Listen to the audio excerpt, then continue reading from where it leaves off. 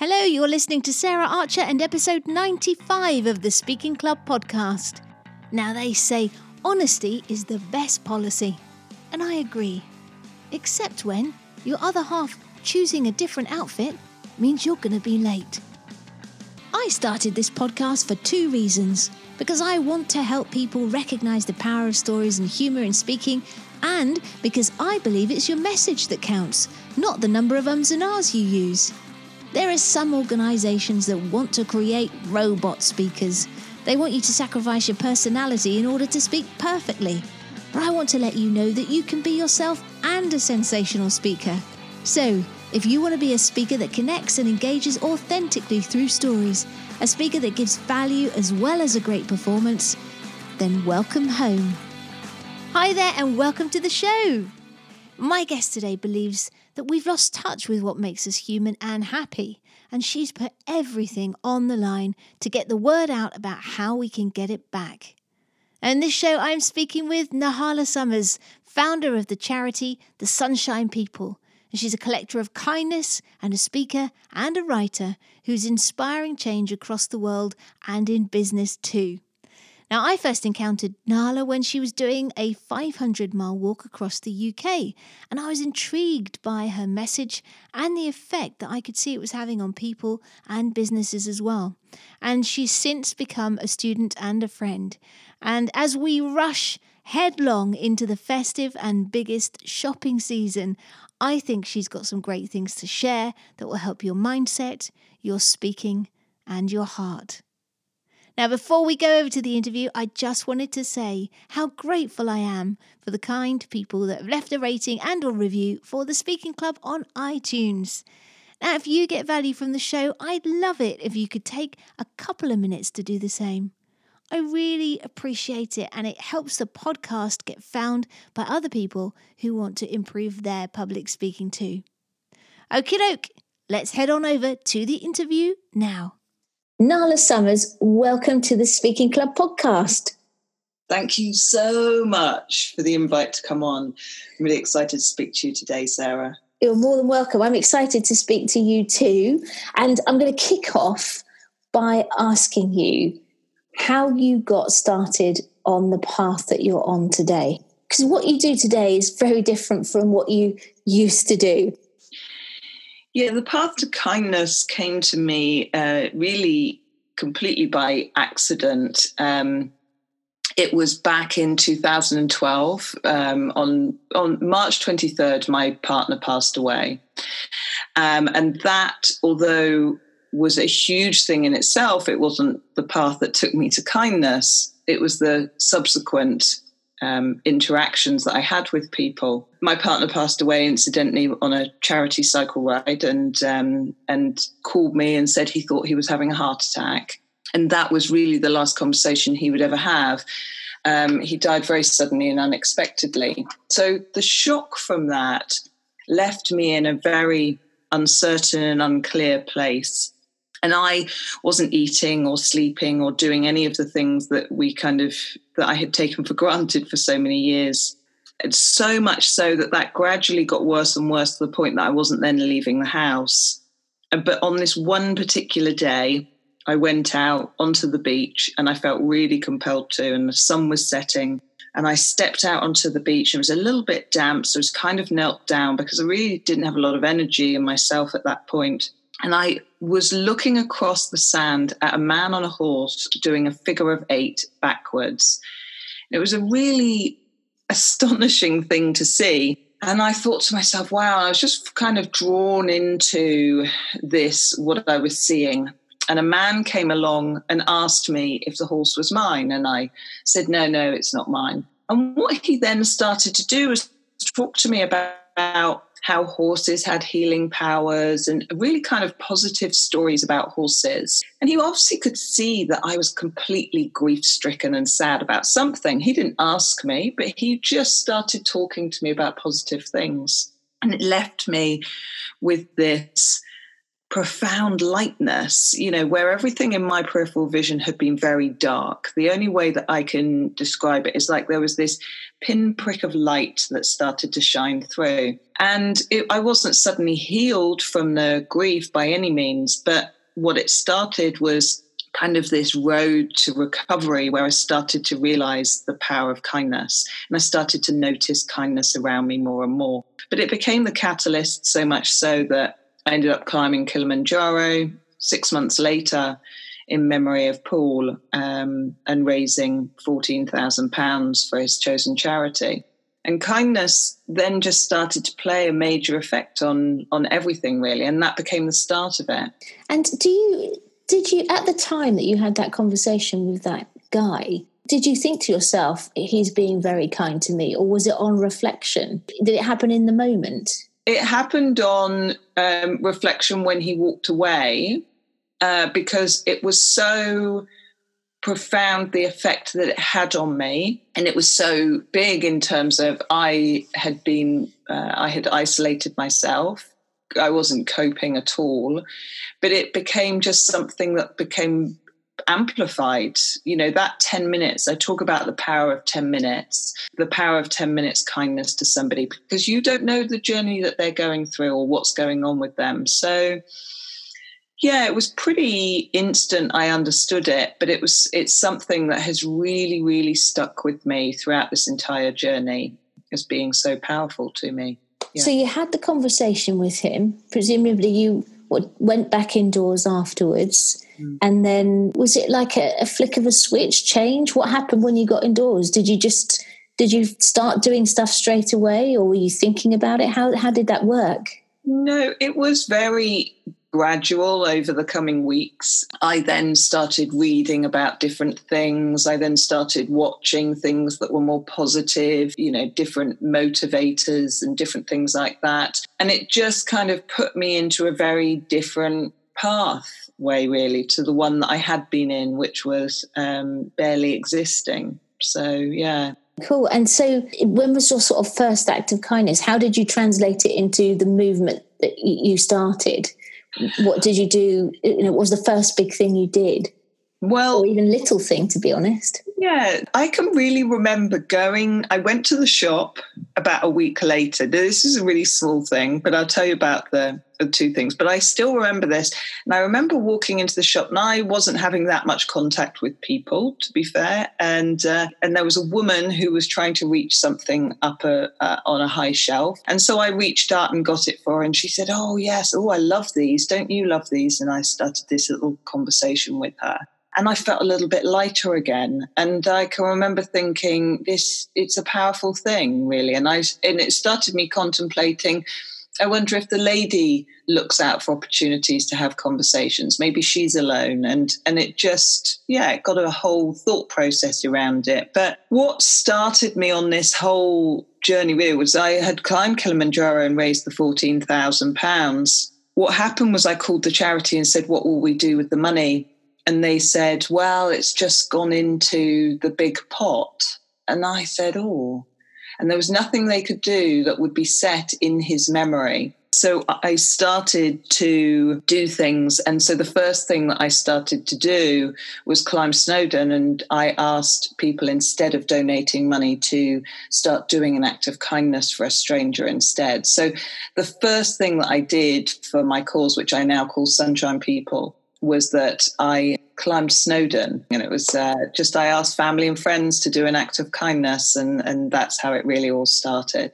Well, let me just go back a little bit. So there you are, in shock, grief-stricken. You've had these couple of light bulb moments around kindness, and then shortly after that, you're climbing up Kilimanjaro. What happened? Why did you do that? What made you do that first big thing?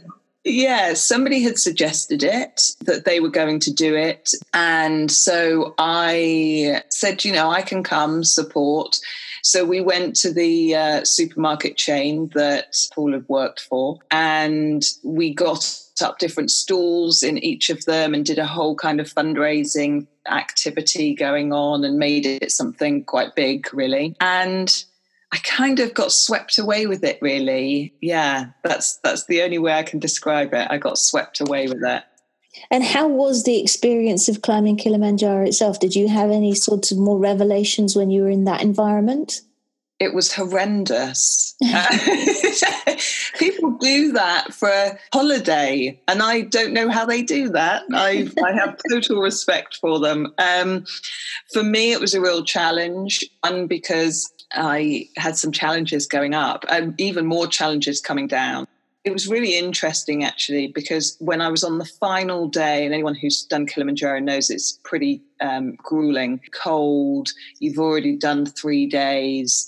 If you're suffering from altitude sickness, it's pretty horrendous. I look like the Michelin man going up with all my warm weather gear. So, yeah, it was pretty bad. But I stopped, and the guide said to me, why stop? I said, I don't want to do any more. I was probably about 5 hours from the top, and we were kind of following up the hill. I said, I don't want to do any more. Anyway, he said, we're so close, and he kind of shook his hand and got me to carry on. But at that point, I would have given back the £14,000.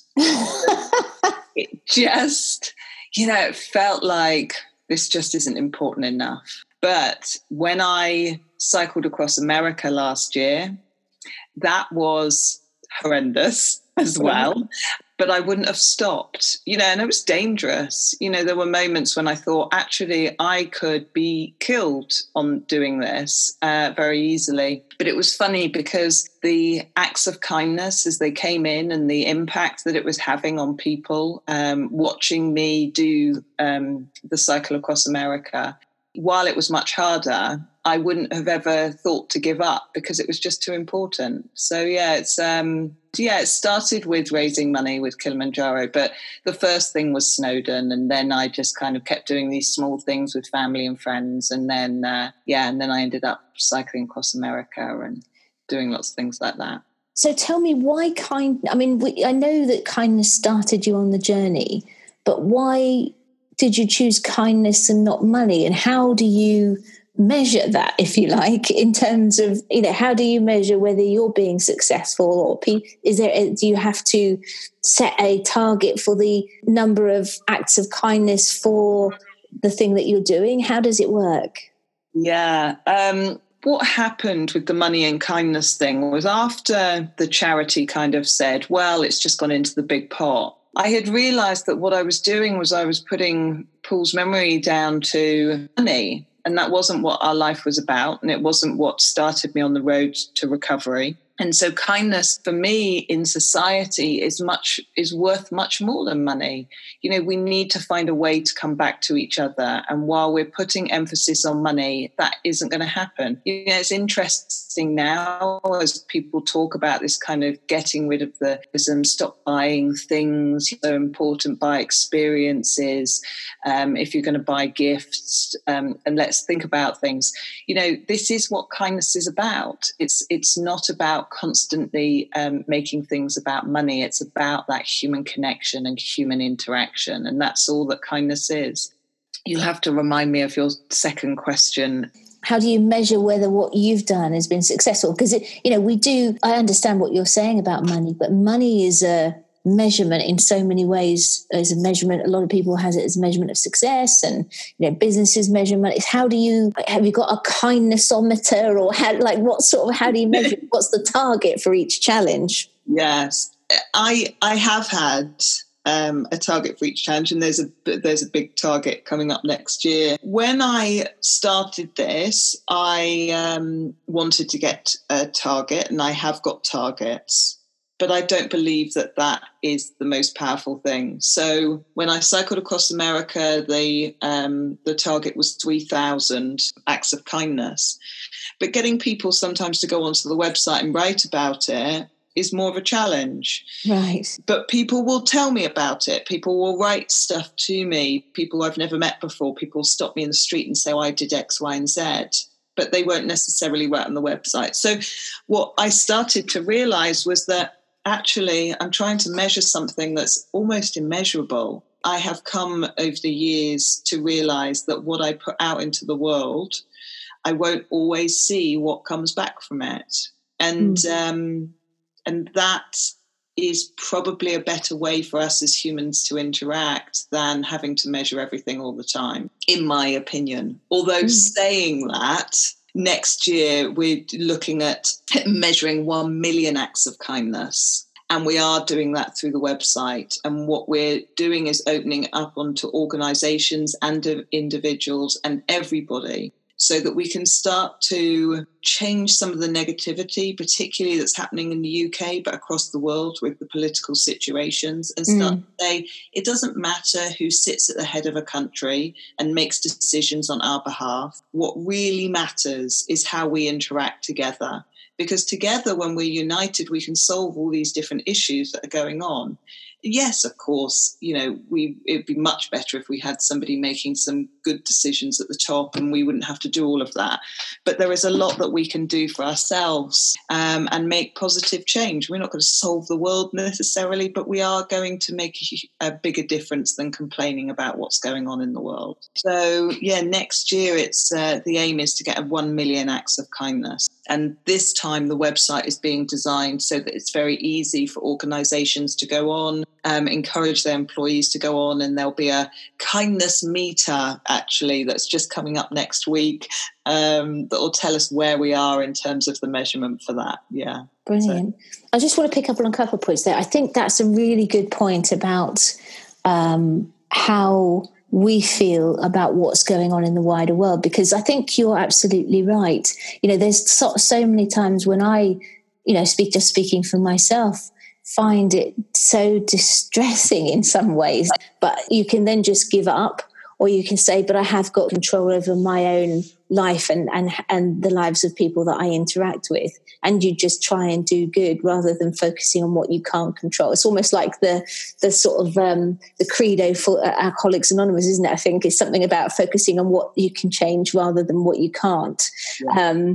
And the other thing I was going to say, I don't know if anyone's listening to this that could help you, but I wonder if a mobile Sunshine People app might help with the kindness as well. That might be something to think about. Yes, you are the second person in 10 days to say that to me. So yes, anybody that knows how we could do that and quite quickly would be amazing. Yeah. Okay, cool. So we've talked a little bit about the challenges, not in too much depth, that you've done. How do you decide on the yearly challenges that you do? How do they come about? Well, they usually come about from what would I not want to do in usual circumstances and what seems completely impossible to me. So that's usually the starting point. This year's challenge, I walked 500 miles from Swanage to Gretna Green, and I had no money to do it. So I was relying on the kindness of friends and strangers, as it happened. And there's a story all around that as well. That idea came from a chance meeting with a charity called School in a Bag, which is a wonderful local charity that literally puts schools in a bag and gives them to people who don't have that. So books and bowls to eat from and all sorts of great things. It's a really lovely charity. I had a meeting with them and I was saying I don't quite know what to do. And they suggested a 3-legged walk. I slightly adapted that because it was already a challenge. I was visiting schools and speaking to children on the way up. And so it had already been a challenge to get schools involved. I thought it's going to be a real challenge to get enough people to come and do a 3-legged walk with me. So I just made it a walk, which was obviously a challenge in itself. And they also came up with the 2020 challenge. So for next year, I'll be doing 20 challenges in 20 countries, but they were talking about very physical challenges. And as time goes on, I talk to people about it and then people make suggestions. And so then a friend of mine, Chris, said, well, why don't you try and feed 100 people with £10? And I thought, well, that's an interesting one. Rather than making it about physical challenges, why don't I make those challenges about kindness challenges? So things like, paint the outside of an orphanage, build a well, feed 100 people, give a day of free hugs. I've linked up with Urban Confessional, which is the free listening movement. So we're going to set that up in a new country. So I've made all of the challenges very much about kindness challenges now. So they kind of stem from one place, and then I start to talk to people, and then it kind of moves into something else. And it's a real group effort of lots of people really kind of putting a little bit of their thoughts in until it eventually comes to something. And I'm the 2020 challenge will be making into a film. So the Kickstarter will be open from the 1st of March. So if anyone's interested to hear about that, they can sign up to my newsletter, of course, and help us out with that. And it will be made into a film, but also we're going to have social media students from Bournemouth University coming. And so they will be part of the challenge and come and be part of it. But it means that we'll just have constant social media footage. And why that's so important is because when I start having a conversation about kindness, people are naturally kinder. It's what happens. You know, every time I'm on the news, every time there's a news story, it's not for my ego. It's because when I start that conversation about kindness, somebody is automatically kinder. You know, I met a woman when I was doing my walk. She was down the canal path on the other side of Birmingham. It was about 4 days after I'd done a TV interview with the BBC up there. I'd been on the sofa for 5 minutes. I had a 5-minute conversation. And the woman was cycling past with her son, and she said, stop, Rupert, come back. It's the lady of the television. And Rupert had to turn his bike around, and he cycled back towards me, and he stood there. And they started this conversation about what Rupert had been doing, and that he'd been making these little gifts for his friends, and how the thank yous had been coming in. And, you know, and I said to Rupert, well, do you think you made your friends happy with it? And he kind of looked at me and nodded. And I said, well, do you think that they might all go out and be a little bit kinder to people because they're happy about the kindness that you gave? And he kind of looked at me, and he had this look of the wheels turning, and it was all falling into place for him. That was, it's an incredible thing when we start to have a conversation about kindness, because it all ripples out. And it's that sort of pay it forward thing, isn't it? That's right. So, you know, getting it out to the social media, making the film about next year's challenge, you know, really having a conversation about why kindness is more important than the measurement of money, why it's more important than worrying about what's going on in the world. When we focus on kindness, we can overrule all of that. And I guess there was a question, though, you know, if people are just donating kindness, I mean, you mentioned a Kickstarter, but if they're just donating kindness, how do you keep the lights on? Because the things that you're doing obviously cost, and then keeping a charity going costs, never mind you sort of eating yourself. How does that, you know, how do you do that? With the challenge, yes. I mean, Sunshine People is really a passion project that became my life. It was something that it's really in the last 2 years that I gave up my corporate world and started focusing on Sunshine People. I sold my house to cycle across America. Wow. And took a great risk. Yeah. So that was the start. And then I do everything myself. I have taught myself how to do everything, whether it's social media, videos, websites, everything. So I've never had to pay anybody. It's just been my time. So that was the kind of start of it. But obviously to make this bigger now, to make this really a movement, and to get other people on board, because I've now saturated my time. I can't do any more than I'm doing, and to really make Sunshine People something. And also because we've got a cinematographer coming from America. We've got social media students. They need to be paid. So that's where the Kickstarter comes in.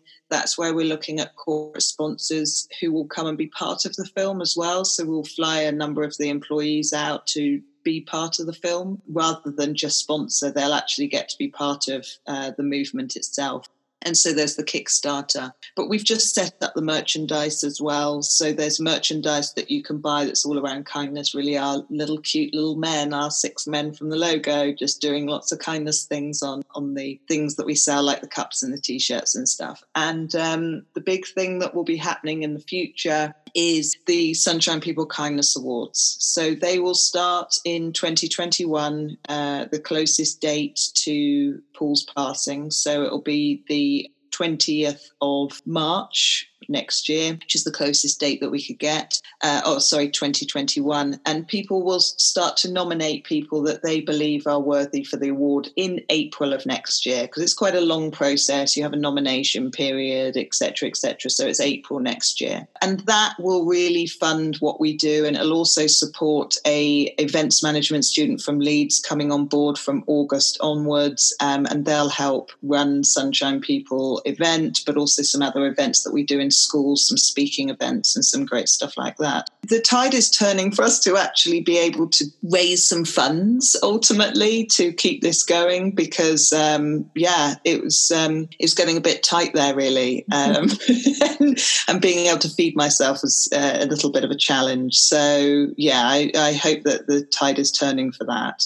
That's brilliant. And I just want to talk about now, you've recently written a book, and that's aimed at more at the corporate side of things, isn't it? Corporate businesses. What prompted that? Yeah, I mean, I spent 15 years in the corporate world, and what I discovered through this kind of accidental research of kindness, because that's the only way I can describe it really. I became an accidental researcher of kindness through this mission. And what I realized from my time in the corporate world was fundamentally the thing that was causing us, the low productivity, stress and anxiety in the workplace and all those other things, was fundamentally unkindness. It was the unkindness of people, the not saying thank you to people, even though somebody had worked very hard. Maybe the expectation of that leader wasn't quite, they thought, well, I don't want to thank them because I want to encourage that work ethic. Rather than saying, thank you, I appreciate what you've done here. Maybe what about thinking about X, Y, and Z? And just the way that we speak to each other in the workplace, the secrecy that we have within workplaces and the divides that we cause within workplaces, the conversations that we have. And ultimately, so many of those conversations are unkind. So I realized really that I had the knowledge to be able to change that. I had the knowledge from the kindness research that I had been undergoing, and along with my experience within the corporate world, of which I had seen many different organizations and structures within it. So, that's where a culture of kindness came from, and how we can change that to, not just triage stress and anxiety, which is what we're doing with our mental health first aiders, and I'm not knocking that at all because I think it's really important, but actually going in and fundamentally changing the need for that. It's a hugely important piece of work, I believe. And so if people read the book, are they going to be able to understand how to implement this culture of kindness into their business? Is that what it basically does? Yeah, it's a very action-orientated book, so people will utilize it. I have a program where I go into organizations and change their culture within it. And we do a health check to start with, to say, like, where is the organization, first of all? And then actually the next step is to read the book and do the online course. And the online course is the next step to the book. That book is, even the fact that I bring it into that step-by-step program, it's so action orientated. There's no point in reinventing the wheel for people. So if you're a leader and you're thinking, I want to look at changing my department, or I've got a small business, a group of 10, you can look at purchasing the book and just work your way through it ultimately. Have you started to get results with it, or is it early doors yet? Yeah, I have started to get results from it. It's really interesting because I've got leaders who are getting in touch with me, who are putting it in their small departments, and they're seeing almost instantaneous results. The way that people treat them because they're treating people, and so they start to change that culture pretty instantly. I'm about to work next year from January with quite a large organisation of 600, and that's really going to be the test to see what's the impact impact of focus on a small number of leaders, how does it then filter out to the rest of them? So we take half the organisation, we focus on it there, and then we see the impact that it has on the rest of the organisation, which is going to be a really exciting test. Yeah. Because I believe I don't necessarily need to work with an entire organisation. I can work with a small number and it filters out. And it will take a little bit longer, of course. We can still make positive change. So, it's exciting. And I have had some great compliments from some, I interviewed somebody who's the corporate director from Aviva, and he actually got voted as being one of the kindest leaders in the Leading Lights award that Pinky Lalani set up. Brilliant award system. He wrote to me and wrote a beautiful commentary about the book and said, and I learned so much from it. And I thought, well, if he learned so much from it, then it's on to something for sure. So it was good. That's brilliant. Try and get him to leave a review on Amazon as well. Yeah, that's right. I'm not very good at doing all these chasing of people and things like that, but I must do. And how does speaking fit into everything you do? Speaking is everything, ultimately. It's because it's how I inspire people. It's how I change mindsets. It's how I share the story to make positive change. Without speaking, all of this becomes irrelevant. Even when I'm speaking within the schools, when I did the walk this year, I went and did talks in schools, for example. And the impact was that teachers were coming up to me saying, "You've inspired the uninspirable." The young people who have been not inspired this year about X, Y, and Z, suddenly came out, "Oh, she was so inspiring." And that was the pattern that happened throughout all of the schools, really. And that's where I realized the power of speaking, really. So, I'm with a new agent now with speaking, and it's just the start of everything. So when I go into an organization, that's always the start of everything, because you have to engage them. And that's what speaking does. It engages people within the story, within changing into a culture of kindness. If I just went in and said, okay, we're doing a health check today on, X, Y, and Z, and I want you to complete this 80 questions and then send a report, I haven't engaged those people in the journey. So speaking becomes fundamental to that, really. Brilliant. And do you have different talks do you do, or do you have one talk or that you adapt? How do you do it yourself? I have a number of different talks. So I have a culture of kindness, as how and why we can make more profit from kinder leadership, because people do care about money, and I need to appeal to the audience. But also that we reduce anxiety and that we get employees want to stay within their jobs, for example. Then there's the power of 10 minutes. It's a collection of inspirational stories. 10 minutes can change people's lives. Then it's impossible. So that's designed to share the challenges that I've done. So the challenges within those and how I overcame them and how it'll inspire and motivate people ultimately, along with a few laughs along the way. So that's always important. Humour is always important. And based on your speaking experience, have you got any tips for other speakers, I guess especially for those that are associated with charities in this instance, based on your experiences and what you've discovered? Yeah, I think it's being authentic when you allow yourself to be vulnerable, and which can be difficult for all of us. It's the most powerful type of speaking. I think getting as much experience as possible. And if that's working with yourself as well and gaining more exposure, really just keep working on it. Structure, something that I worked with yourself about as well. Having a really strong structure will keep your listeners on the journey with you. And if you're trying to, particularly within the charity sector, you are aiming to inspire them. So you don't want to lose them on that journey. So structure is important. Again, you've got lots of stories to share. It was an absolute pleasure working with you. Now, I guess aside from the one, I'm curious about this, aside from the one act of kindness that started you on this journey, what is the act of kindness that you've experienced from someone else besides that one that most represents what you're trying to achieve? I will share the one with you that happened in year one in Snowdon. And I had asked family and friends to sponsor me.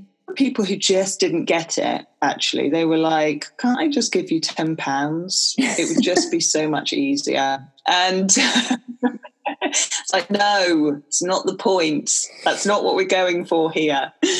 And I had a friend of mine, and he'd said to me, I am definitely going to sponsor you.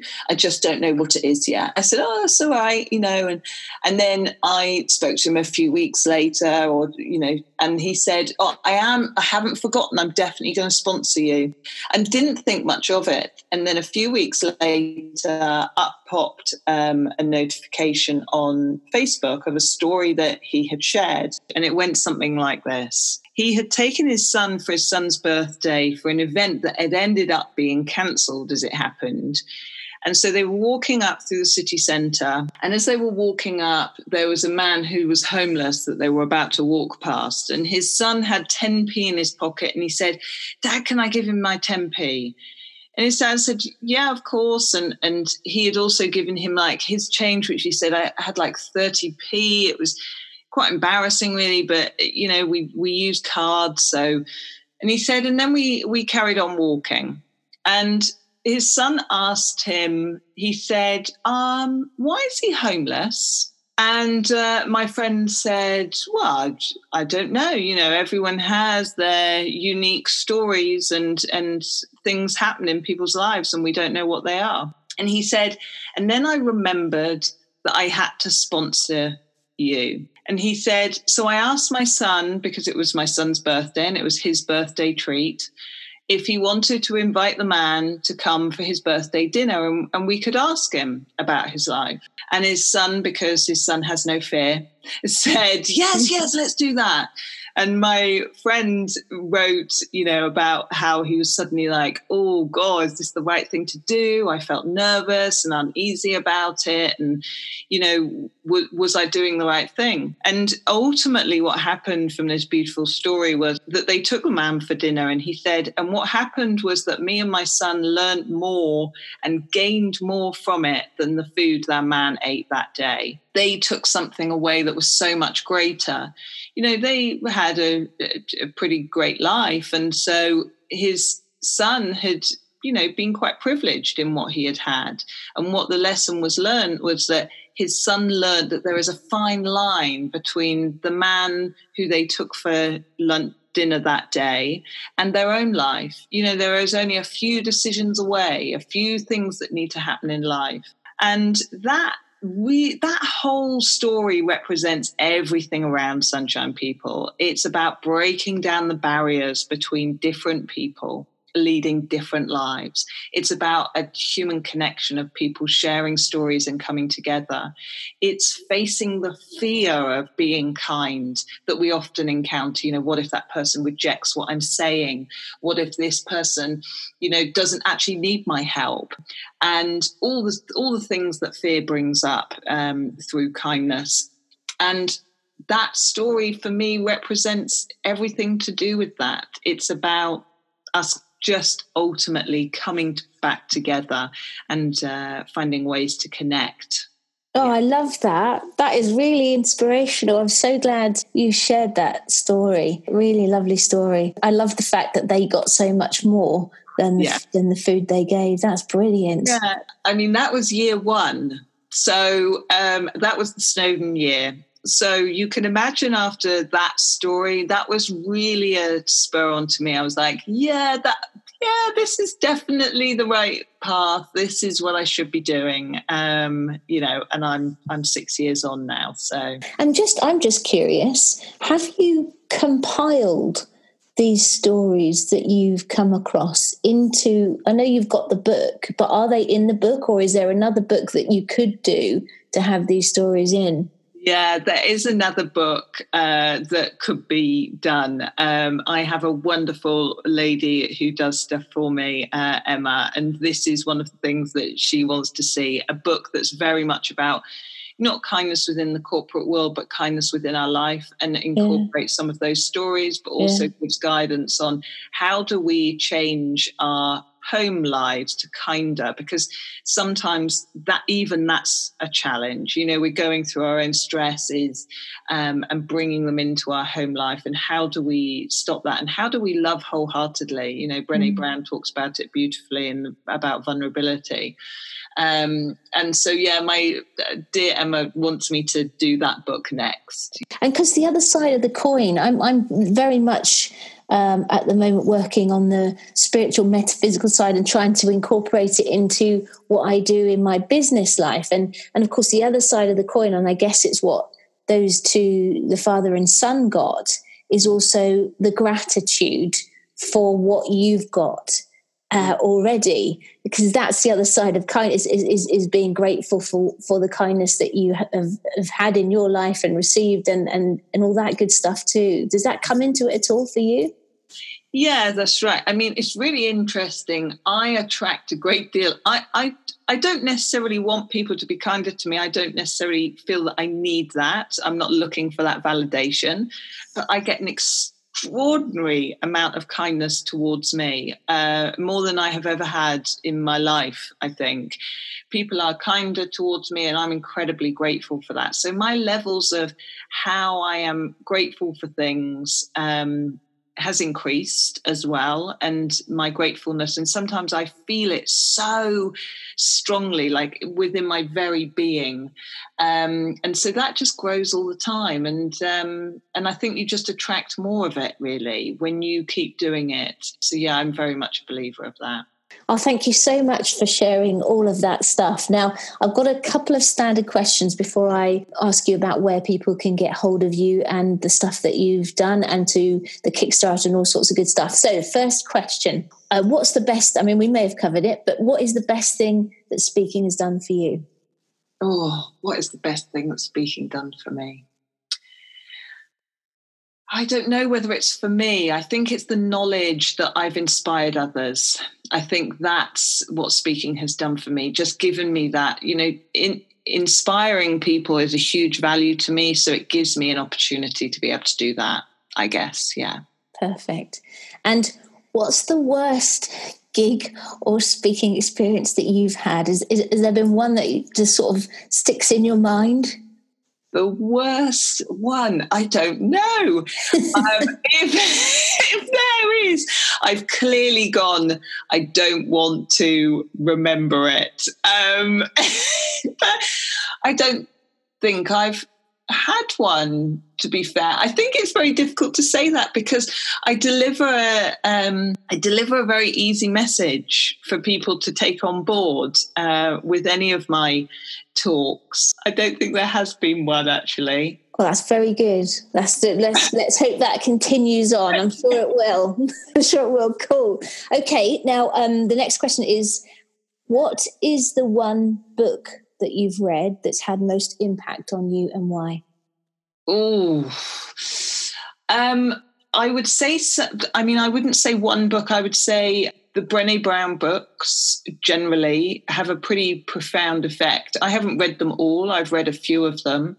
It's around that understanding of vulnerability. So when we are allowed to be vulnerable, and what happened with that is it linked in so nicely with the work that I do around kindness. And I realized that, to be kind, we have to be vulnerable. There's so many books, but if I was to summarize a writer and a selection, I don't know. Also, Tuesdays with Morrie. I don't know whether any of the listeners have come across that book. Mitch Albom. I haven't actually. No. What's that about? It is a beautiful, beautiful story, and I read it years ago, and I've read it again, and all of his books are actually stunning. But Tuesdays with Morrie is pretty special, and it's the last conversations that he has with a professor that he worked with on his kind of professor's dying days. It's the most astonishing book. I do a podcast talking to people with a terminal illness about their life, and just, understanding more about them. And while it wasn't directly inspired by Tuesdays with Morrie, I do believe that we have a huge impact when we understand people who understand their own mortality. When we understand our own mortality, we start to live life more wholeheartedly. So yeah, the links between kind of Brené Brown and Tuesdays with Morrie, there's so many more, but I'll pick those two for now. Perfect. And I'll put a link in the show notes to those as well. Yeah. Okay. What's the best bit of business advice that you've had and why? Learn to know how to do everything yourself. You know, if you set up your business and you rely on lots of people, you're going to need lots of money to start off with. So if you are willing to put in the hours, learn something yourself, you know, we all have the power to learn everything from a computer now, which is a fantastic thing. So yeah, I would say learn as much as you can yourself about everything, because later on you can hire people, but when you're starting off and trying to do stuff on your own, just do it yourself. So bootstrap your way to success. Absolutely. Absolutely. Cool. And then the last question is, if you could choose one person, alive or dead, fictional or non-fictional, to be your mentor, who would that be and why? Oh, now, up until recently, that would have been a really tough question, but I had this chance encounter recently on a train. I'm going to really quickly tell you this story. I got onto the train and there was a man to my right and there was a woman to my left. And the man on my right, as we were going along on the tube, said, "Oh, where's the best place to stop for the Tate Modern? Is it Blackfriars or Embankment?" And I said, "Oh, God, I don't know." And I tried to look on my phone because I always want to try and help people. And I thought, well, there's no signal. Anyway, the woman next to me to my left said, "Oh, it's Blackfriars." And he said, "Oh, thank you." Anyway, I had to also get off at Blackfriars. So when the Blackfriars stopped, I stood up and I said, "Oh, I'll be able to point you in the right direction once we're up there because I'll have signal." And anyway, so we start chatting on the escalator on the way up. And he's an American man and he's from New York. Lives in Manhattan, loves the city, starts telling me. And he says, "You know, what do you do?" And I tell him about the kindness stuff and tell him about, you know, my book and how it's very embedded with emotional intelligence. And he said, "Oh, so have you heard of Daniel Goleman?" And anyone who knows about EQ knows Daniel Goleman is one of the key players within emotional intelligence. I said, "Oh, yeah, he's one of my gurus." And he said, "It's interesting you talk about kindness because I've just done a movie about kindness. I've just done a film." And I said, "Oh, that's interesting." And he said, "Yeah, you know," and I was walking him at this point to the Tate Modern because I was, you know, having an interesting talk. And I thought, well, I can show him the way. And anyway, so he then says, "Well, I'll gift you a ticket. I'm doing a showing at St. James's Church on Monday. You can have a ticket." And I said, "Oh, that'd be really kind of you again." And so then I went to this film and I didn't really know what to expect, but it turns out that he is probably the only filmmaker, I imagine,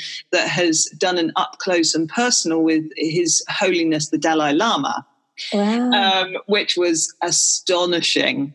And 15 years ago, he had done a movie about him. And then just recently, he had done another one. But they had been done over years. So he's built this incredible relationship up with him. And who else is also in it is Daniel Goleman, the emotional intelligence writer and guru that I talk about, and is also a personal friend of him. So I'm like, this is quite an astonishing moment.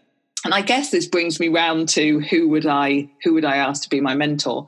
I have never really, while His Holiness the Dalai Lama is all about compassion and kindness, I've never delved into people who are interested in kindness or world leaders or any of those people. And the reason why is I haven't wanted them to influence the work that I do. I've wanted the work to naturally and organically grow and the research to come from facts and figures and then my own experiences rather than other people's experiences. So I never really got involved with any of that side of things.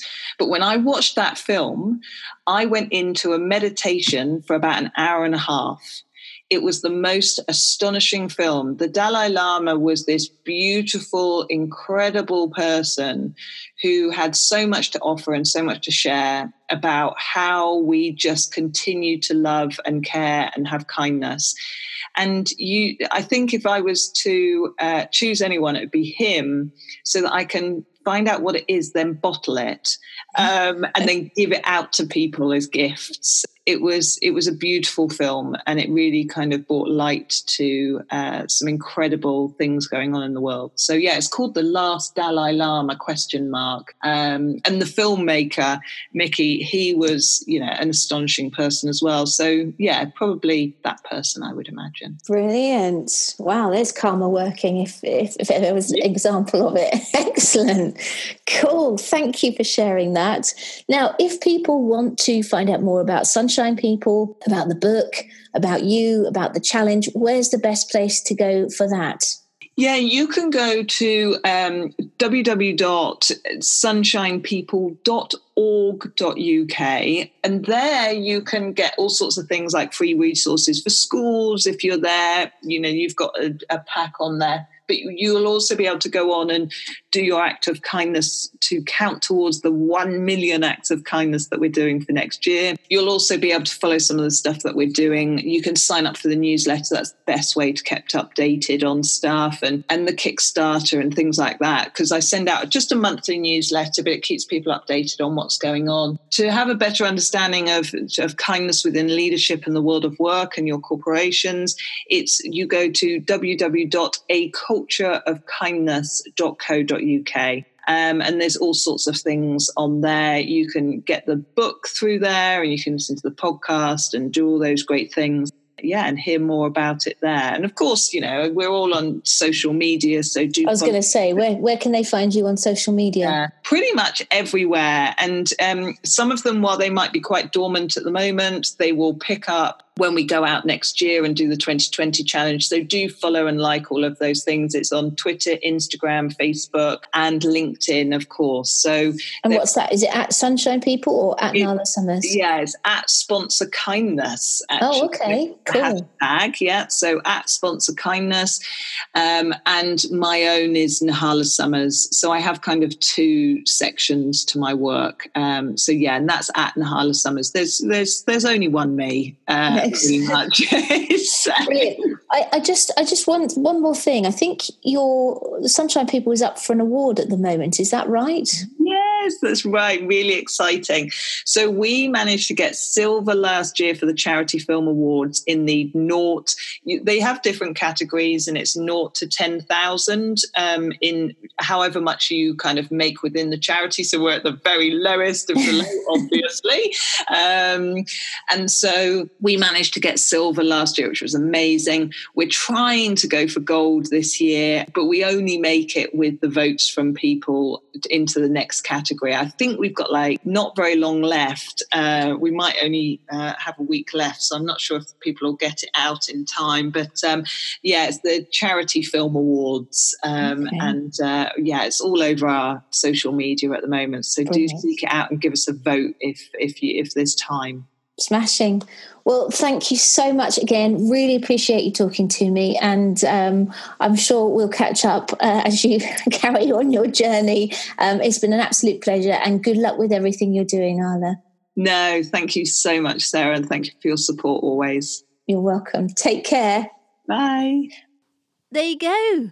Well, I hope you enjoyed hearing about Nahla's journey and the stories it's created as much as I did, as she inspired me to do an act of kindness last week. And I'll tell you what, she's right about the fact that when other people see you do something, it makes them more likely to do it too.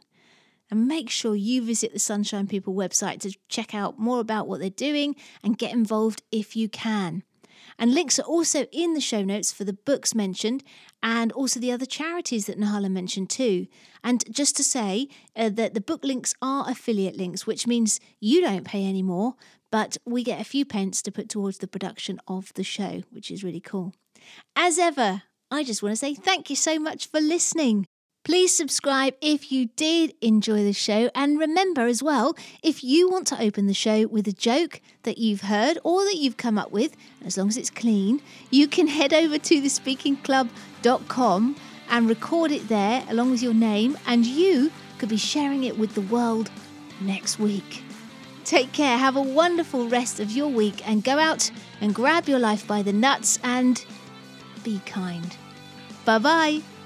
Hey, if you're listening to this show because you want to start speaking or have a big talk or pitch coming up and you want to make it the best it can be, then you made the right choice, because this podcast is the vehicle that can help you get there.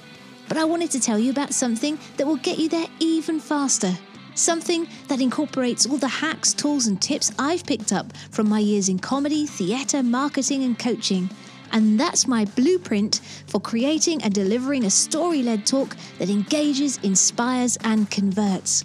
And the best bit is that I'll be sharing my blueprint and the mindset hack that will help you overcome public speaking anxiety in a free webinar masterclass. To register, go to thespeakingclub.com/masterclass. This puppy gives you the soup to nuts for creating powerful talks that connect with and engage your audience every time. So grab your place now. That's thespeakingclub.com/masterclass.